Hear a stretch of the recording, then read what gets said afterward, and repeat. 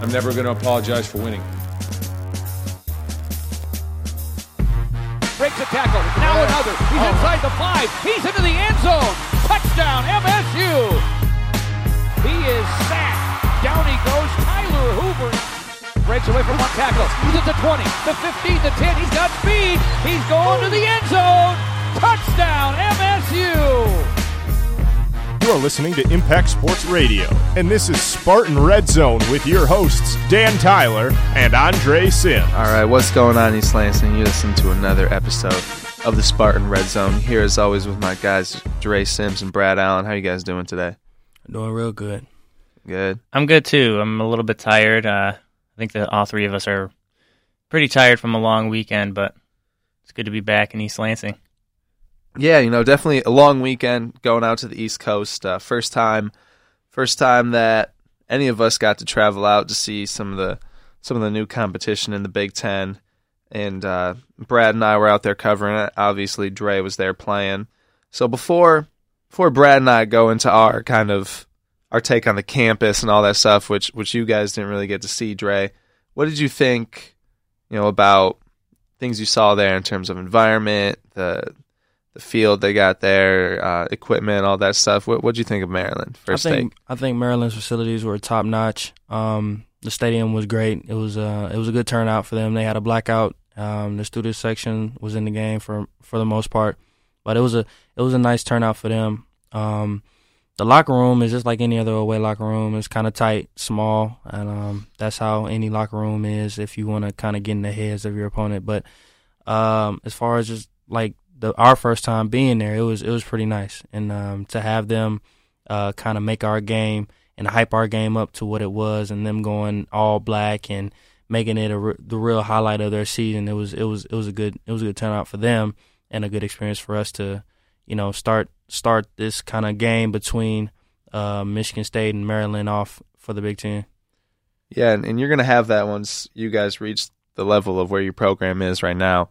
Once you go to opposing stadiums, they're going to get pretty hyped for it, especially when it's the first time. I think I read somewhere the first time that Michigan State has played at Maryland since 1944. So that was like World War II, man. That's a long time. And yeah, that was their second sellout of the season. The other one was Ohio State, and I guess they had more fans at this game than they did in the Ohio State game. So they really came out, and the environment, during game day, I'm sure you guys didn't really get to see it, Dre, because you guys are busy during game day. But Brad and I were out and about, and it was pretty electric. There was a lot of people.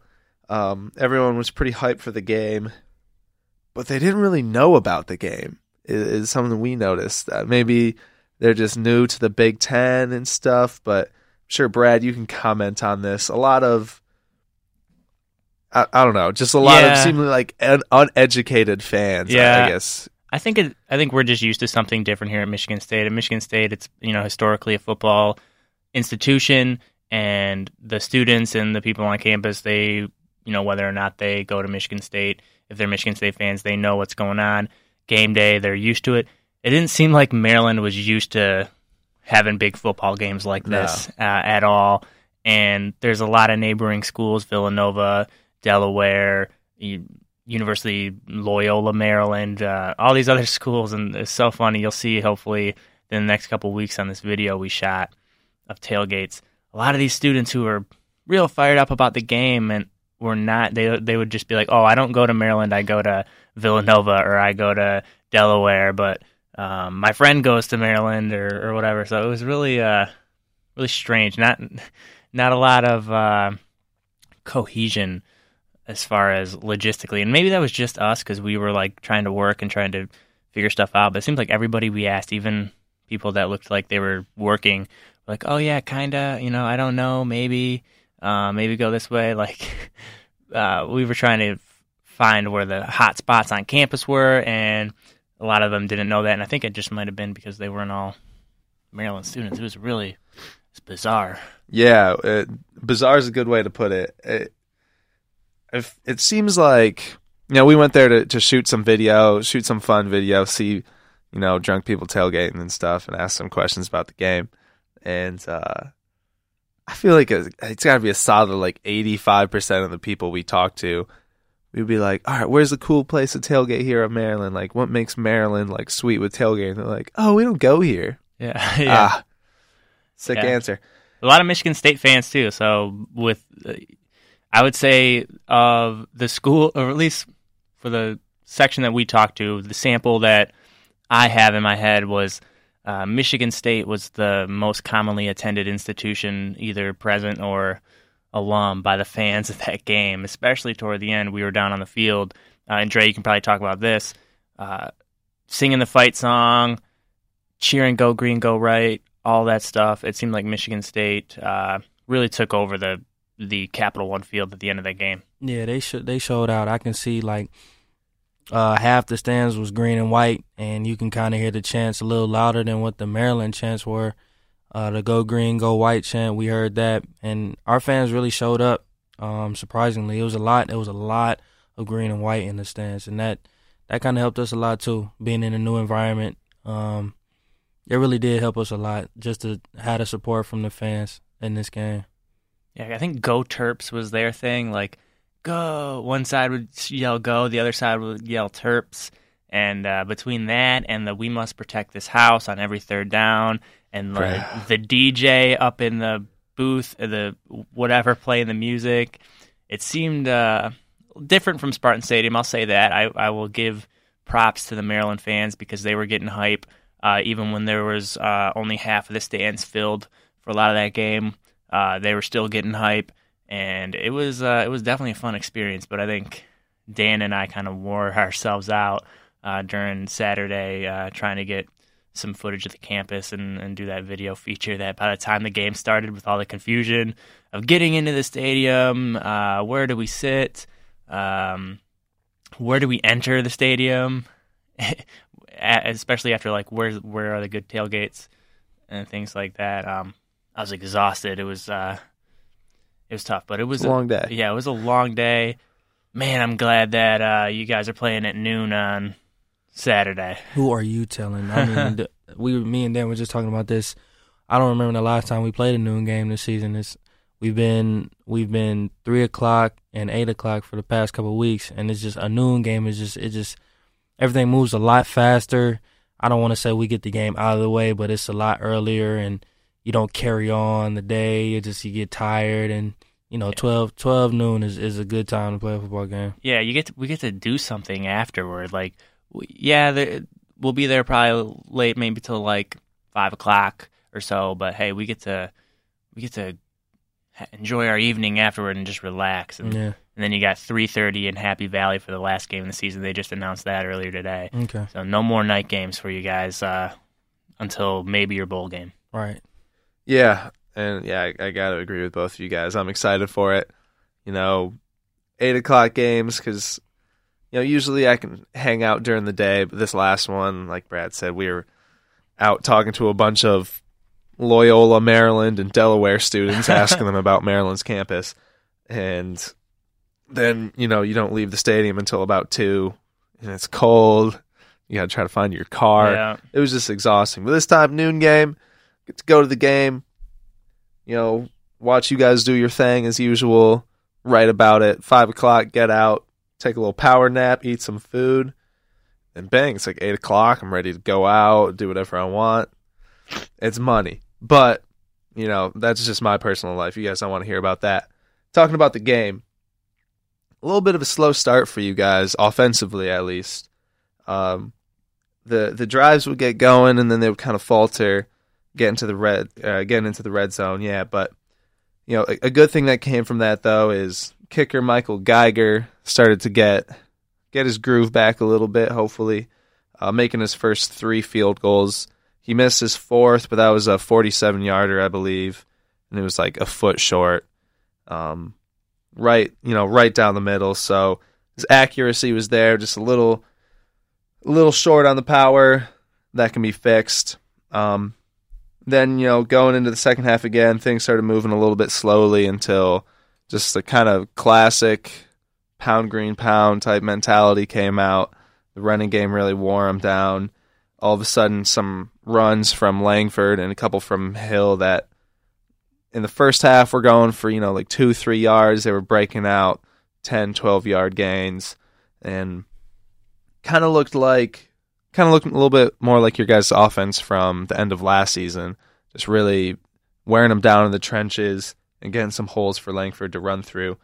Was there any kind of different game plan going into this game offensively? Not really, no. We had the same game plan we've had the whole year. I think just like I talked about earlier in the year, for an offense, you have to have that rhythm. And coming off of a loss to Ohio State, of course, the offense, the rhythm was it was kind of shaky a little bit. And, the elements play a big factor in that.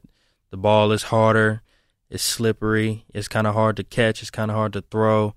So the passing game wasn't all the way there. We made plays when we needed to, when we had to step up and make plays on third down.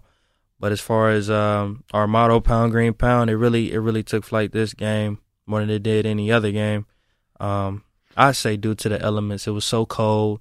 You couldn't really grip the ball. Your fingers were frozen. Kind of had trouble throwing it because the ball was so hard and slippery. So, it's nothing to just turn around and give it to a couple good backs and let them bust it out for good chunks of yardage. But I don't think our game plans changed at all. We didn't do anything different. We offense was the same, maybe a couple minor adjustments to a couple plays, but the game plan never changes. We kind of put the run and the pass 50-50 a little bit. We throw a little bit of both in there, and whatever gets hot first is kind of what we go off of for the rest of the game. So I wouldn't say the offensive strategy changed at all. Now it's pretty impressive, I would say. You saying that offense struggled to get things going a little bit in the last couple games, and in both those games you guys put up 37 points on the board. So that's not, a Michigan State offense a couple of years ago, maybe them struggling to get things together. They're putting 14 on the board or something like that. So not 37. That's how you can see this team has really taken leaps and bounds in the last half decade, pretty much, you could say. And another thing, like you said, you guys try to mix the run and pass a lot.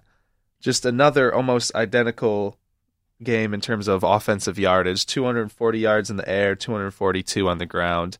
Again, like almost as balanced as you can get.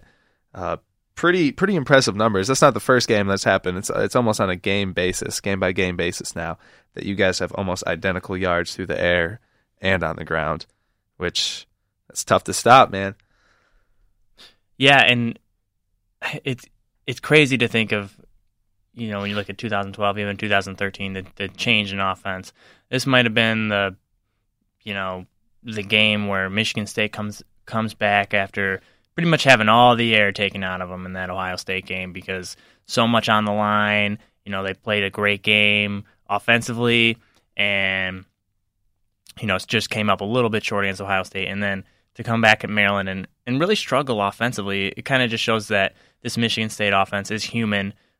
This is the first time Connor Cook wasn't able to find the end zone in almost 20 games or something crazy like that, and Tony Lippett was pretty quiet, and in all previous games these guys have just been on fire. I can't even remember a game where Michigan State didn't score a touchdown on the first drive or have any big play on the first drive, and they still were able to get it done on the ground. Michael Geiger comes in and gets 12 key points for the team, and Jeremy Langford carried the load. And then really what did it for this game was the defense. Pretty much dominant the whole game. Maryland snuck in a couple big plays and got some touchdowns, and one touchdown late in the game into like a 2-point conversion. But besides that, the defense dominated, and Michigan State looked like Michigan State, I would say. They got the win, and now they're 2 games left, and they're looking at a chance at another double-digit win season under Mark D'Antonio. Yeah, and Dre, question for you. Looking at the defense from a couple weeks ago against Ohio State, really didn't look like a Michigan State defense. They struggled in a lot of areas, but everyone was preaching in the week after that, going into this Maryland game, like life goes on. You got to move forward. You just got to focus on the next task at hand, and you can't be looking in your rear view. And I was a little bit worried, I'm not going to lie, with the defense after their game against OSU, but I feel a lot better now. Obviously the rush defense, they're giving up 6 yards, which is incredible. Pass defense, they had 3 picks, including 1 pick six, R.J. Williamson taking it to the crib. And they just played a remarkable game. They did everything they needed to do. And then you guys on the offensive end put up the points that was necessary. So, classic Michigan State win. But, what did you see out of the defense this past week in practice? Did you see anything different? Any a little extra fire for them to come out and prove that, hey, we still are an elite defense coming off of that Ohio State loss? Yeah, I feel like they were more aggressive this week. I feel like they had something to prove. I feel like they had a lot of making up to do. We don't really pay attention to what people say outside of the room that we're in as far as this team is concerned. So the defense knew what they had to do. They knew what they had to work on for this upcoming game. They executed in practice. And for the most part, it was an aggressive attitude. The play calling was aggressive. The mindset of the players. Kurt stepping up in the meeting and saying, defense, look, we need to get it together. This is not who we are. That's not how we play as a defense. The Spartan defense, that's not how we play. Just stepping up and being a leader and letting everybody know that we need to come back and rebound from this game. Like you said, the offense is human and defense is human too. We all make mistakes, but at the same time, I think Kurt and the rest of the leaders, Taiwan, Trey, kind of stepped up and brought the defense together and said, look, y'all, we're better than that, and we know we're better than that. And this game really needs to be that we're back, like we slip up, but we coming to redeem ourselves type of game. And that's how they went about it. And they did real good. Even when the offense wasn't moving the ball well, we put them in bad situations where they had to get back on the field.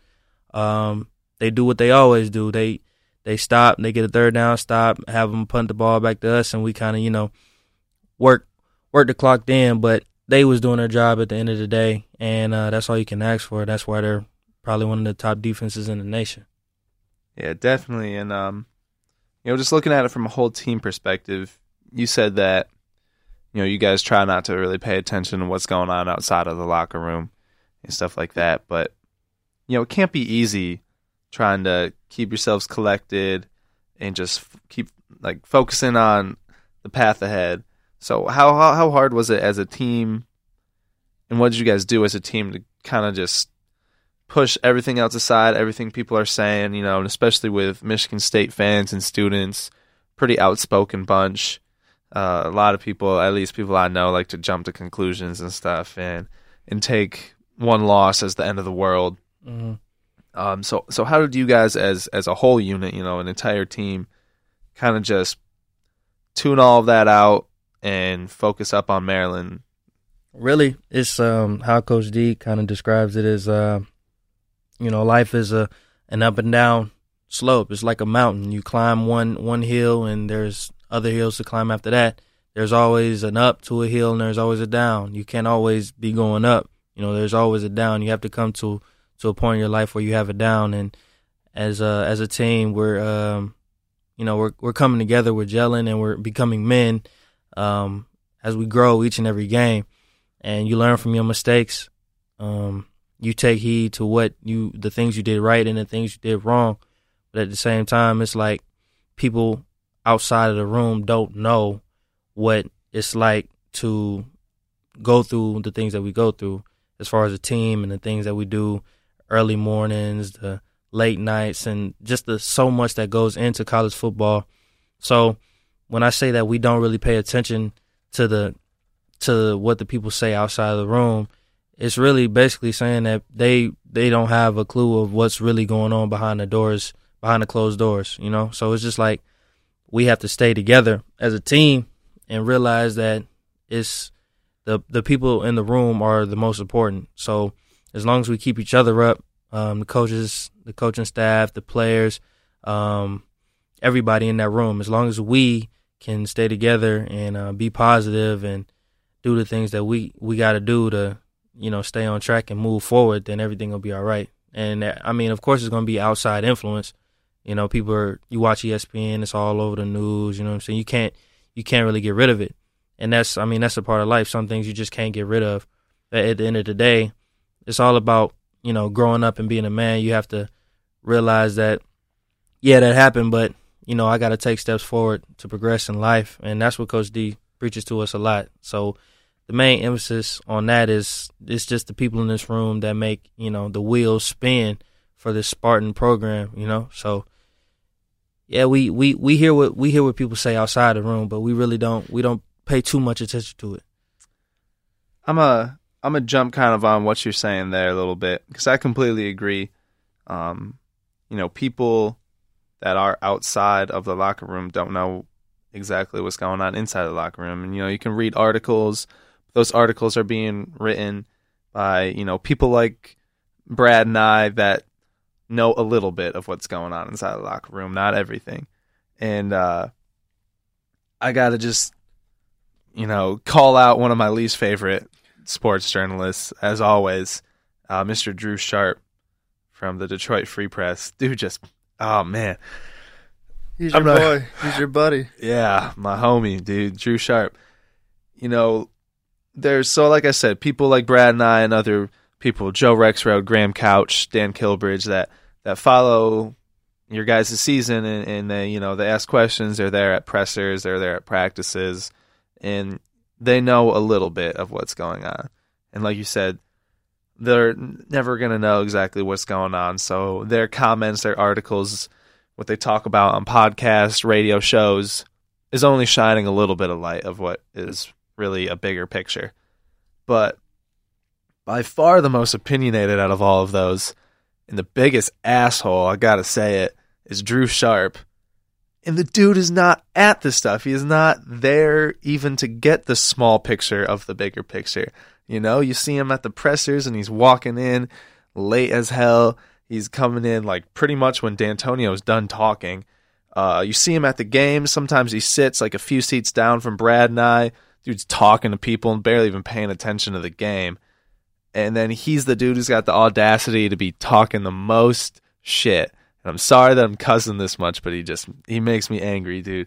He talks the most crap and, doing things like ranking Michigan State 22 in his AP poll, which is this does not make any sense.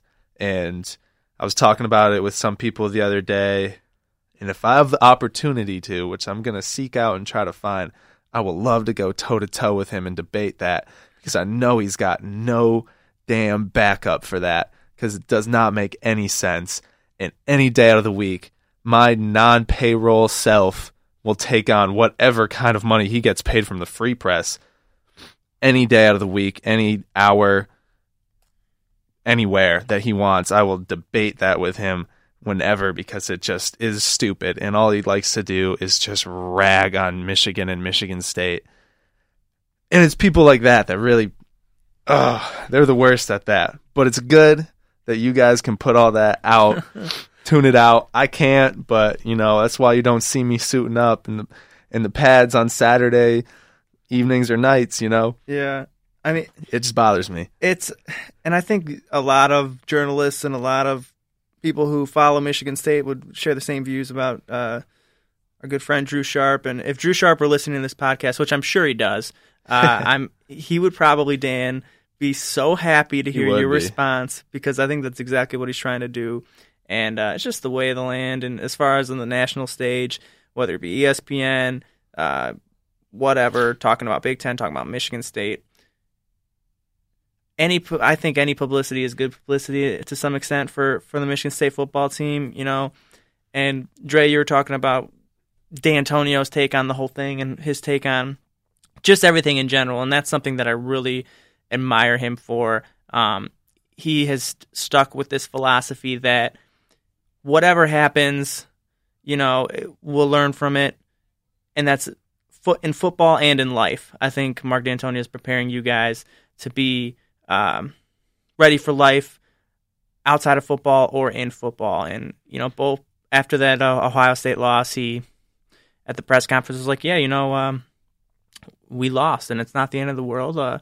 Certainly we don't want to lose, but that's what happened in life. And to get really meta and to get really philosophical and, in the grand scheme of things, football, college football in general, is not that important. And I say that as the biggest college football fan ever. So all the noise, all the stuff out coming from whether it be Drew Sharp or Kirk Herbstreit or Dan Tyler, it's it's fun, and it's something that brings a lot of joy to a lot of people, and a lot of joy to a lot of people in the East Lansing area and Michigan State students and alum. But yeah, 8-2? That's pretty good. Are you guys the number 1 team in the nation? Probably not. Are you guys the number 22 team in the nation? I think you're better than that. But hey, man, probably the most fun Michigan State team to watch that I can remember in my short time on this earth watching Michigan State football. So yeah, I like to stay out of the debate. I saved that for Fino in the Pact, but Fino should get Drew Sharp on the Pact. That would be a good episode, embracing the Spartan debate. I would be here so fast, though. I would run here from my house so fast in these jeans, dude. But anyways, that was my little rant. And again, apologize for the cussing, but I guess it's a podcast, so I can say that if I really want to. You're not governed by the FCC. Yeah, so yeah, I'm just gonna leave it there. But one last thing, Dre, and talking to some of the guys in the, I guess you can call it Maryland's media room. It's kind of like a glorified shed. I don't know. It's just really small. Better than Purdue's, I'll say that. Yeah. A lot of people were asking questions about what the mood of the team is, and D'Antonio said it first. He said, "Hey, the mood of the team is good. We took a business approach to this game. We got the W. That's what we wanted to do. Now we're moving on to Rutgers." And I remember talking to people like Jack Conklin. He said, "Hey, we're 8-2 right now, like you said, Brad. We got a solid opportunity to go 10-2 and make it to a really good bowl game. And at the moment we're a top 10 team. What you guys are. You're a top 10 team, and that's a reason to be in a good mood. So is that the fact? Is the mood in the locker room good right now? Yeah, it's good. I won't say anything on that tip about it, but Coach D, before the game, gave everybody like a little chip, like one of those chips you see at a casino with the Spartan head on it, and he has something every week. It's just something new, but he gave us a chip and told us to hold on to it because you always have to have that chip on your shoulder. It's corny. It's a little chip, you know what I'm saying, like a money chip or whatever. I don't play in casinos or whatever, but it's a little chip. We know what it symbolizes, but the fact that, each week he spices it up and puts it in a different perspective and lets us know that we have to come together as a team and have that chip on our shoulder, or put the nail in the coffin, or, he'll say, eat the frog, whatever that means. But at the end of the day, we have something from Coach D to kind of like move forward. Like, we have something to look forward to, which is the chemistry that we have together and the bond that we've made throughout this whole season to keep us moving forward. So Coach D does a good job in letting us know that this is a game. It's important, but at the same time, we have to have fun and be loose and let the lion out of the cage, and just be mentally strong, because this game will and can affect people mentally as far as players and coaches, and we don't want anybody on the team to be mentally affected by that, because that affects play. So Coach D kind of tries to mellow it out, have everybody on like a relaxed kind of vibe, and just lets us know that, yes, a game, you're supposed to have fun. We're on a business trip, but at the end of the day, you just gotta have that mindset where you're just mentally strong, and the importance of what's really going on. So, as a team, we know that we're 8-2 and have a good chance to go to he calls it a Super 6 bowl. I don't know what it's called, but the top bowls after the playoffs. So if you're in the top 10, you either can go to the Peach Bowl, the Cotton Bowl, the Fiesta Bowl, or the Orange Bowl, which are the 4 big ones. So I think there's other ones too. But, those are our goals right now, to be 10-2 and get a chance to either go down to Miami or head to Arizona again. So, the vibe in the locker room is mellow. Everybody's happy, but we're on edge at the same time. Every game you have to have an edge. You can't just go the whole week and just be mellow. You got to have an edge at some point. So that's what Coach D preaches to us, and we just keep that in the back of our heads. So Coach D has like a symbol for every game? For everything. I think what's like the funniest or like weirdest one? Eat the frog. Eat the frog. What does that mean? Don't know. To this day, I don't know. He always says that, and everybody's like, what does that mean? We don't know what it means. Eat the frog. I guess it means just get it done. I guess. I don't know. Eat the frog.